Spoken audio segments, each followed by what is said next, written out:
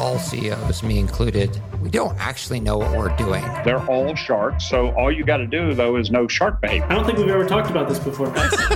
We can capture all of the wallet share. First place you start is with the product. That's just the first note.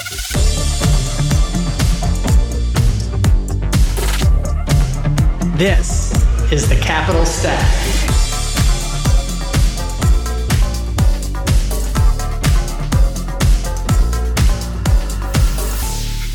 Hey everybody, this is David Paul, the host of the Capital Stack podcast, where I talk to founders, operators, and investors about all things value creation and startups. Today, I am speaking to the dynamic and beautiful Maya Watson of Manual.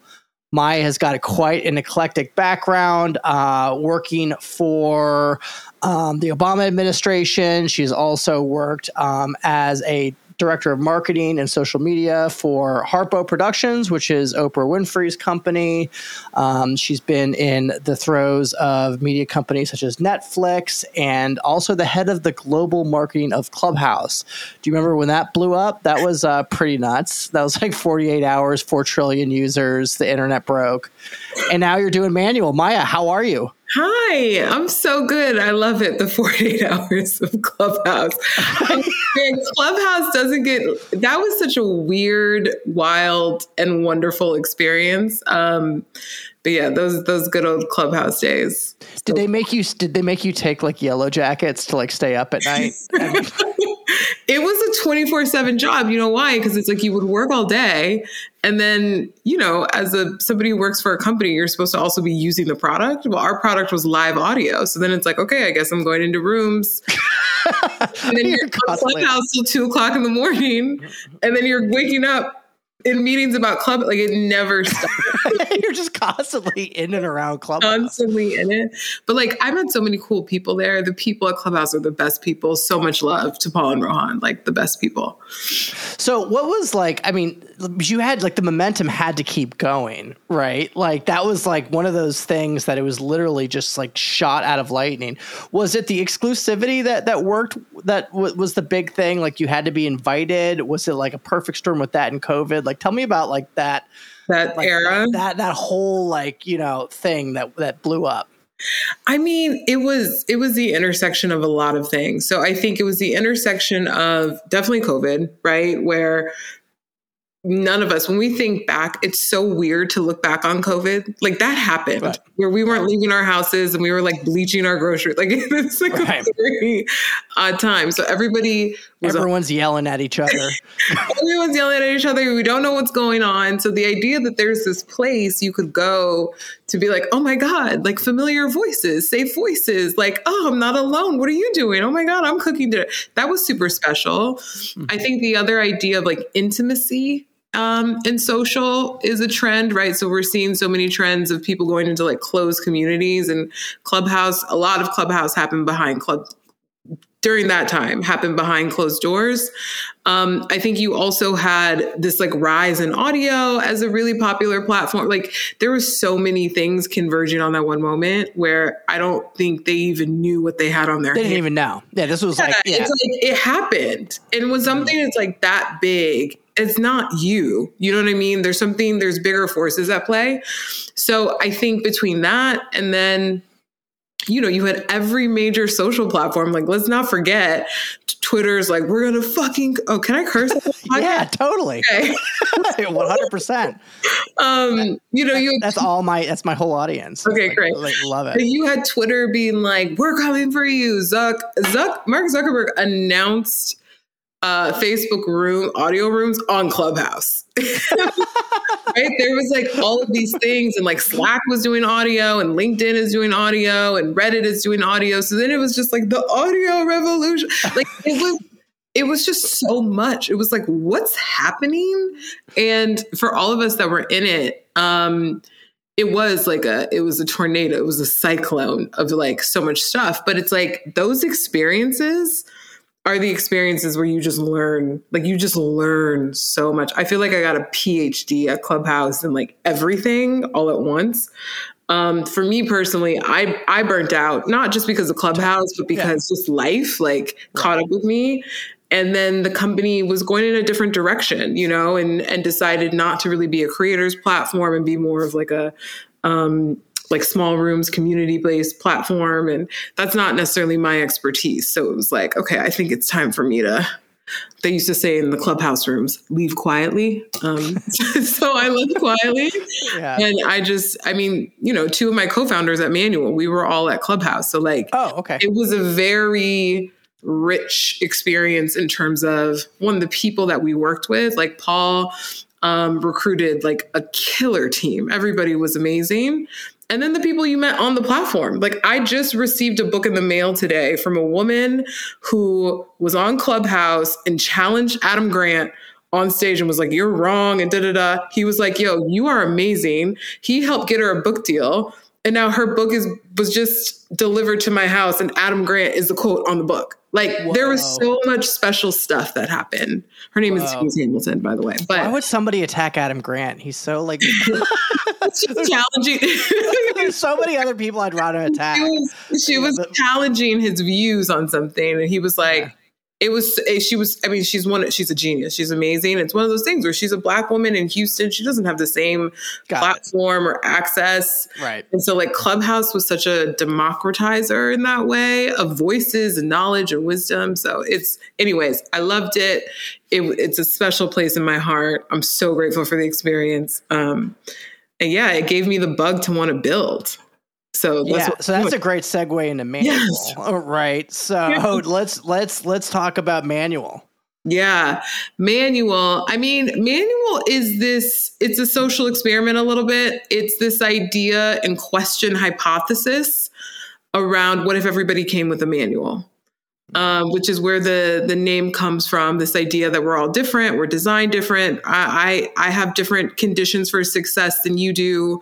And so what if there was a place where we could all put our information and it just was easily accessible, easy to understand, and just becomes a behavior where we start exchanging manuals. It's like, oh, cool. This is how you like to work. This is how I like to work. And we're able to find common ground and it's dynamic. It's got, AI integrated, all of this. So, we're hoping to be this company that is part of this new evolution of the future of work where, we all get a lot more choice in how we want to work and the work that we want to do. And it's more fluid, it's more flexible, there's more freedom in it. And with that, it's like, we're going to need tools that help keep us together. And so we're hoping Manual can be one of those things. So when we spoke previously, you talked about the genesis of Manual and how it budded from your experience at Netflix. Yeah. I'd love for you to retell that story. Yeah, no, of course. So I've had a really fun career. I spent the first 10 years of my career working for Oprah Winfrey, which, I grew up there in my 20s and, working with her, you just learn, it's a masterclass in how to be a good person and also how to deeply care for other people. And so her mission has always been to help people live the highest, fullest expression of themselves. And I didn't even realize how much that was getting into me when I was there. And so when I left there, I went to Netflix. Netflix is, I describe, where I became like a corporate athlete. It was such a beautiful place where they had such a clear culture, clear mission, and also clarity around the kind of people they wanted in the culture. So their culture memo is so famous for saying, if you're not this person, please don't apply. Like, we actually don't want you. Please don't come. And so when I got to Netflix is where I really started to build my chops around leadership. I grew a team really quickly there, had a massive organization. And I came up with a leadership philosophy, which is you can't lead what you don't understand. And your job as a leader is to know your people so well that, one, you can support them, they feel safe with you, you understand who they are and what energizes them, their gifts, all that stuff, so you can properly deploy them into their flow and their passions and all of that. And so I used to keep manuals on my team. I didn't call them manuals at the time, but I would make everybody take all these assessments and ask them 1,000 questions about their style, who they are. Are you a middle child? What's the relationship like with your parent? Like everything that I could possibly understand. And I would keep that present when I'm meeting with people and thinking about the team, because everybody's different. Everybody requires different support. And so, fast forward years later, I thought I was going to build a coaching company because I feel like we have a deficit of good people leaders in the workplace, and it's not anybody's fault, but L&D is just not great at preparing people to be good people leaders. And so if we wanted to improve the state of the workplace, you should start with the leaders and make sure that you have good leaders.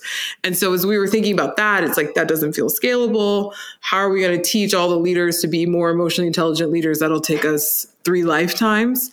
Instead, what if we created a tool and a platform, manuals, that would help people better articulate who they are and just make it like a normalized behavior. So we started to see these work with me guides, how to work with me documents that people were sharing during the pandemic, and saw that there was a product there. I remember you specifically like using a reference of you feeling disenfranchised about being like not getting a promotion or something around comp, and you approaching your employer and talking about it, or it was a mentor. I don't know if he was a direct report or not. And he was like, dude, we don't have time to think about you. Oh, yeah. When no one's coming to save you moment. Yeah. I mean, when I was at Netflix, I love that place. Like it was so special for me. I learned so much. And from the time I walked in, I was told, you're amazing. We want to get you to the next level of leadership. Right. It's like, okay, cool. I'm just doing my thing. And you keep waiting, and it's like, is now the right time? It's now? Well, lots going on, just give us a minute. And so you check back in 3 to 6 months. Well, we're working on a plan, just, sit tight, or, actually we need to see more of this from you. Like, it was like the ball kept changing, and I was getting super frustrated about it. I asked them for I was like, if I'm not ready, will you at least give me a coach? They're like, no, you have to pay for a coach. So it's like, wait a minute, right. What's going on? And so I ran into a mentor. He was a VP, and it was on a day where he very much could tell that I was not happy. He's like, what's going on? You seem off. And I'm like, yeah, I'm fucking pissed. Like, I feel like the goalpost keeps moving. They're not coming up with the plan for me. I keep waiting for them to do something. And I don't know how much longer I can keep waiting. And I'll literally never forget it. We were on the 14th floor in this specific building at Netflix. And he looked at me and he started to laugh. And he was like, can I tell you something? Can I be like brutally honest with you? And I'm like, of course, please. Like, please tell me the truth. What do I need to do? And he was like, Maya, nobody's thinking about you. He said, nobody cares. Do you know how much we have going on every day? Right. He's like, I have an organization of 200 people.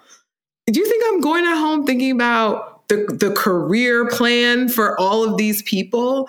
And I know for some people, they're like, well, that's what leaders should do. But it was such an honest thing. He's like, no one's coming to save you.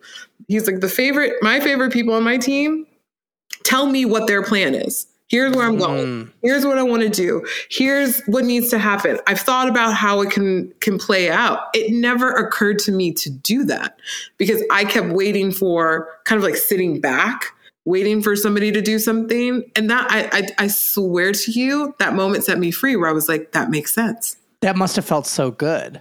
It was painful because it was like, I wish people were thinking about me. But it's not you. It's like it's a systemic problem. It's not a Maya problem. And so then you start to inquire, why did I have that expectation?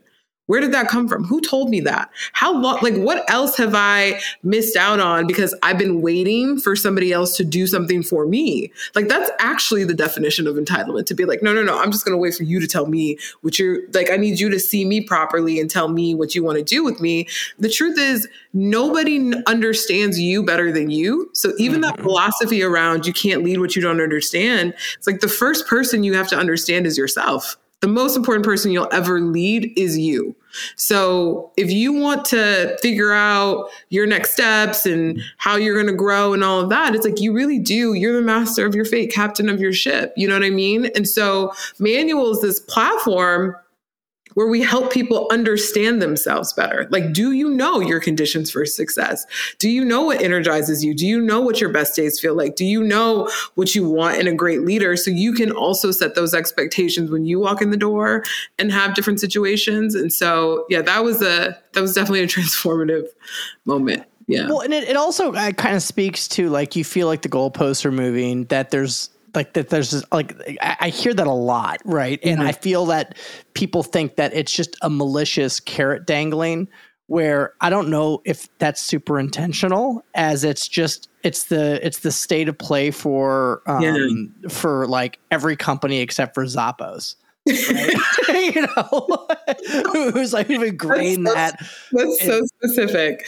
Zappos is a great company. I mean, I've been studying the history of the workplace for now the last 2.5 years because I'm fascinated by it. Like, how did we get here? Why do we think all these things are going to happen? And the truth is, the modern workplace as we know it was designed in the Industrial Revolution, and it was not designed to like have people in expression, to help you grow, to help you develop. It's about maximum efficiency for maximum output and production. That's what the workplace is about. And so anything beyond that is just kind of been added on and addendums and Band-Aids to like symptoms. But like the root cause is like the workplace as we know it today is not really designed to support your growth. One, there's like limitations in terms of just pure spaces for you to grow. Two, in terms of how we teach L&D and all of that, it's, you know, through theory and through training, which like you only retain 5 to 10% of that kind of stuff. We don't train leaders well at all to manage people, right? So it's like, if you start to pull all the pieces together, it's like, of course it's not working. Of course I'm frustrated. Of course I feel confined, or I feel like I'm stuck, or I feel like I'm lost. It's because we've outgrown it, right? So we're more aware and conscious as people. We've been to therapy. We talk about our feelings. We talk about our needs. We talk about our wants, our desires.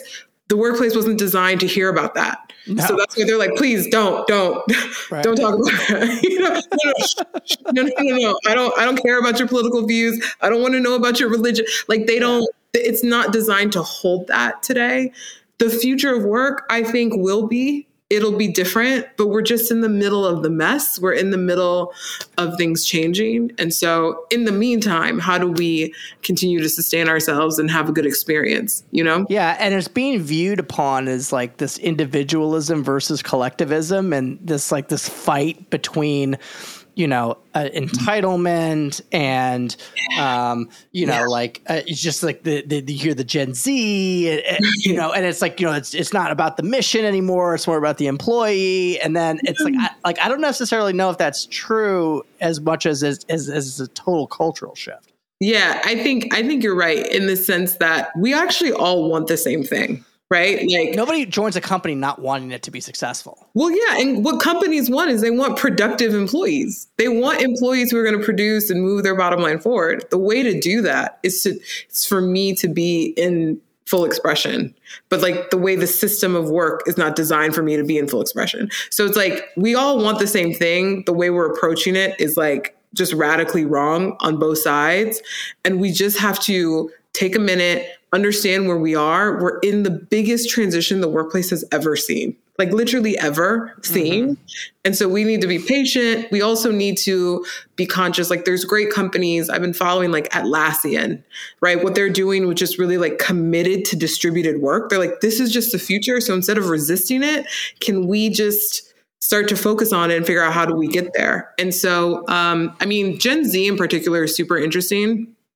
There's this, there's another shift that's happening for millennials. I'm a millennial. I'm like, I guess an older millennial. My daughter calls me a millennial boomer, which I think is like, it's like offensive, but yeah, that's exactly what I would classify myself as. As a millennial boomer, is we kind of went down this path, right? Like we were raised to be like, you can be anything, you know, go follow your heart, follow your dreams. We did that. We climbed the ladder. We got to the place. And then it's like, one, I'm not as happy as I thought I would be. Two, I'm still not making enough money to really live well. So like I can barely pay my mortgage if I have a mortgage. I still have student loan debt, right? Like all of these promises, we got to this place and we're just kind of like, wait, this isn't it. So we're looking for more meaning, where Gen Z's looking at millennials being like, you guys killed yourself in the workplace. Like you worked all the time, did all this stuff.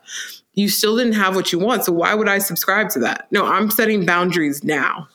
And so that's what they're coming in with. And, you know, there's 63 million of them coming. So we do have to be mindful of their needs and their style. And so how do you productize? Well, all right, let's go back before we go talk about the product. I want to talk more about like the issue. You obviously have done a ton of work on the space, which is fantastic. Why does L&D just fall so flat as like the most boring, stodgy? It's like the most well written about, but the most least implemented thing on the planet. I know. And we should caveat all of this was like, there's good people doing this work. Totally. So I always feel bad when it's like L&D sucks. Because if somebody's listening who does L&D, it's like, you don't suck. But no, it doesn't suck. It's just like it's got this like stale. It's not effective. It's just not effective. Right. So there's a couple of reasons. One, it lacks a lot of context. Like you can't train me on how to handle a situation because one, it's like, you don't know the people in the situation. You don't know the context of the situation. You don't know the history of that situation. So trying to like train people on how to handle situations and how to have like these philosophies is really difficult because it lacks context. The other thing is how we train. Most L&D is instructor led, which means I'm listening to a person tell me how to do something. Maybe we have some interactivity, but again, that way of learning, you only retain maybe 10% of what you learn. Most people learn through experience. And so most companies don't also invest at scale. So there's only the most senior level leaders get support, right? But like the people who actually need it are the people in the middle and towards the bottom. So they don't get the support they need. They're the ones actually in execution. So it's a lot of things around. There's also so many different theories. So I might sign up for a coach somewhere and I'm being taught one theory and you're being taught another theory. And so then it's like, which one works, which one is more important. So it just falls short. We did just our own little survey and study of like 100 high potential knowledge workers, like people at really great companies, all people leaders. We asked them 100 people, how many of you got any people management training before you got on the job? 0. So it's like the way we identify who's ready to lead people versus who's ready to lead work. Those are two completely different jobs. So, you know what I mean? So the people who tend to get promoted are people who are really high performing ICs. They're incredible at work, right? But it's like, do you know how to lead people to do work? That's a different job. Tenure, I've been at the place for a long time, or I have really strong relationships. So because I might have better social skills than you do, I'm on the radar of people who are making the decisions. It's not super objective. So yeah, it's kind of like HR is probably where marketing was like 50 years ago, where it's like marketing used to be like this one thing and like it included advertising, branding, performance, like all this other stuff. And now it's like all these segments are like, oh, well, marketing's like five guys or gals, right? Now it's, you can't possibly. And then now we shove the accountant into HR, right? And, and then that's supposed to be the person that's in charge of people. And it's really the reason it's super detrimental. We just ran this program last week. We call it Best Work of Your Life study group with like people who want to kind of figure out their next thing more intentionally. And when you hear the stories that people have experienced from their leaders, stories of bullying, harassment, trauma, like there's real shit that goes down in the workplace every day that we just deem like, well, it's just work. You just got to take it. And like the power dynamics at play, it's real damage. And so we spend a good 60 to 70%, Americans spend a good 60 to 70% of their time at work. So whoever you're reporting into is as influential as the person you marry. Yeah. So it's and we don't prepare our leaders like that. We don't prepare our leaders to say, you have somebody's professional well-being, emotional well-being, financial well-being, and spiritual well-being in your hands. Are you being mindful of that? And most people don't do that. So it's sometimes you get the rare good leader that you've had before that it's like, I've been lucky enough to have it. I would say probably 80 to 90% of people have never had a very successful people manager. Yeah, I agree with that. And I agree with the IC becoming because they are from a performance perspective, the most visual for attribution of like why things are moving forward. Yet they don't have those skills. Correct. Yeah. So tell me about the product and tell me about the company today. Yeah. So where we are, we just raised a pre-seed round, which Listen, that shit, venture capital, finding money, asking people to money for money, being like, please give us money with no guarantee that you're going to get anything back. It's such a weird thing. But we're super lucky and grateful because we have incredible investors. So yeah, we have a co-founding team of 3 people. But how many meetings did you have, Maya? We were really fortunate where we didn't have as many as I think most people did. I think that you had a great fundraising story, but of course, not to put you on the platform to brag about yourself, but you do have a great background, right? Yeah, I think there's a lot of things that converge. I think definitely, I've met a lot of people in the work that I've done. And so it was really helpful to connect with people and start to share what we were doing. I think also we're building something that's at the intersection of a lot of things that people are interested in. So future of work is really hot, right? It's like, everybody understands there's something happening. There's a shift happening. So that was helpful. But yeah, we have a co-founding team of 3 people, Lexi, Chris, and myself. Chris is incredible. His background is in security engineering. He was like a professional hacker. I met him at Clubhouse. He's been at Bird, Snap, a bunch of cool places. He's the son of like an IT professional and a psychotherapist. So like he's technical and he's also very like highly emotional intelligent, which is amazing. Lexi is, I met her at Netflix. She's like a creative genius. So she's like head of vibes is what we call it. Just make sure everything feels really good. So copy, design, the brand, marketing, all that kind of stuff. And so where we are as a company is, we put out an MVP last year, did like a really small beta to start to learn what people wanted. And what we found is like the way that you come to Manual is you answer a series of questions. All Manual is a bunch of questions about you. So you can answer those questions in your own words, or you can answer them in like assessment and quizzes. It spits out this profile that's like everything about you. So, if you know your Enneagram and your personality assessments, you can put those there. If you want to link to your Substack or your Twitter, it's like your home page of everything about you in your working life. We just found that there's not really a place to house all of that. So you put it all in a manual, and then you can ask questions about yourself, about others. You can run compatibility reports with people to see how we might work together. It's been really interesting. So we just relaunched in January last month, really targeted to people who are in transition, looking for their next thing. And so it's when you're looking for your next thing, it's such a wonderful time to take a step back and start to think about, what do I actually want in my next experience? Because you having a clear understanding of what you want, what your needs are, and how you best work, you can do a much better evaluation process for the opportunities you're looking for. So one of the problems is we're all hopping around from job to job being like, is this my place? Is this my place? Do I fit here? And, we're hoping that Manual is a place where it gives you some clarity on that and you can start to better understand what's actually best for you in your next work experience. So what are you excited for the next year? Like what's the initiative now that you got some money in the bank? Now we got some money hiring. So we're hiring engineers, which is great. What I'm excited about is I've spent the last year doing fundraising and like the business formation part of Manual, which has been great. And it's helped build a new muscle for me that, I never saw myself being an entrepreneur. And so that's been really fascinating. This is where we get to be with the people, right? So we doubled our users in January, which is crazy. Like we had a certain amount of users up until last year in January, we doubled that, which is great. So we're getting a lot of signups and we're just learning from people, right? Like who are the people who are attracted to the platform? Who's getting all the way through the flow? Who's sharing their manuals? Where are they sharing it? What are they talking about?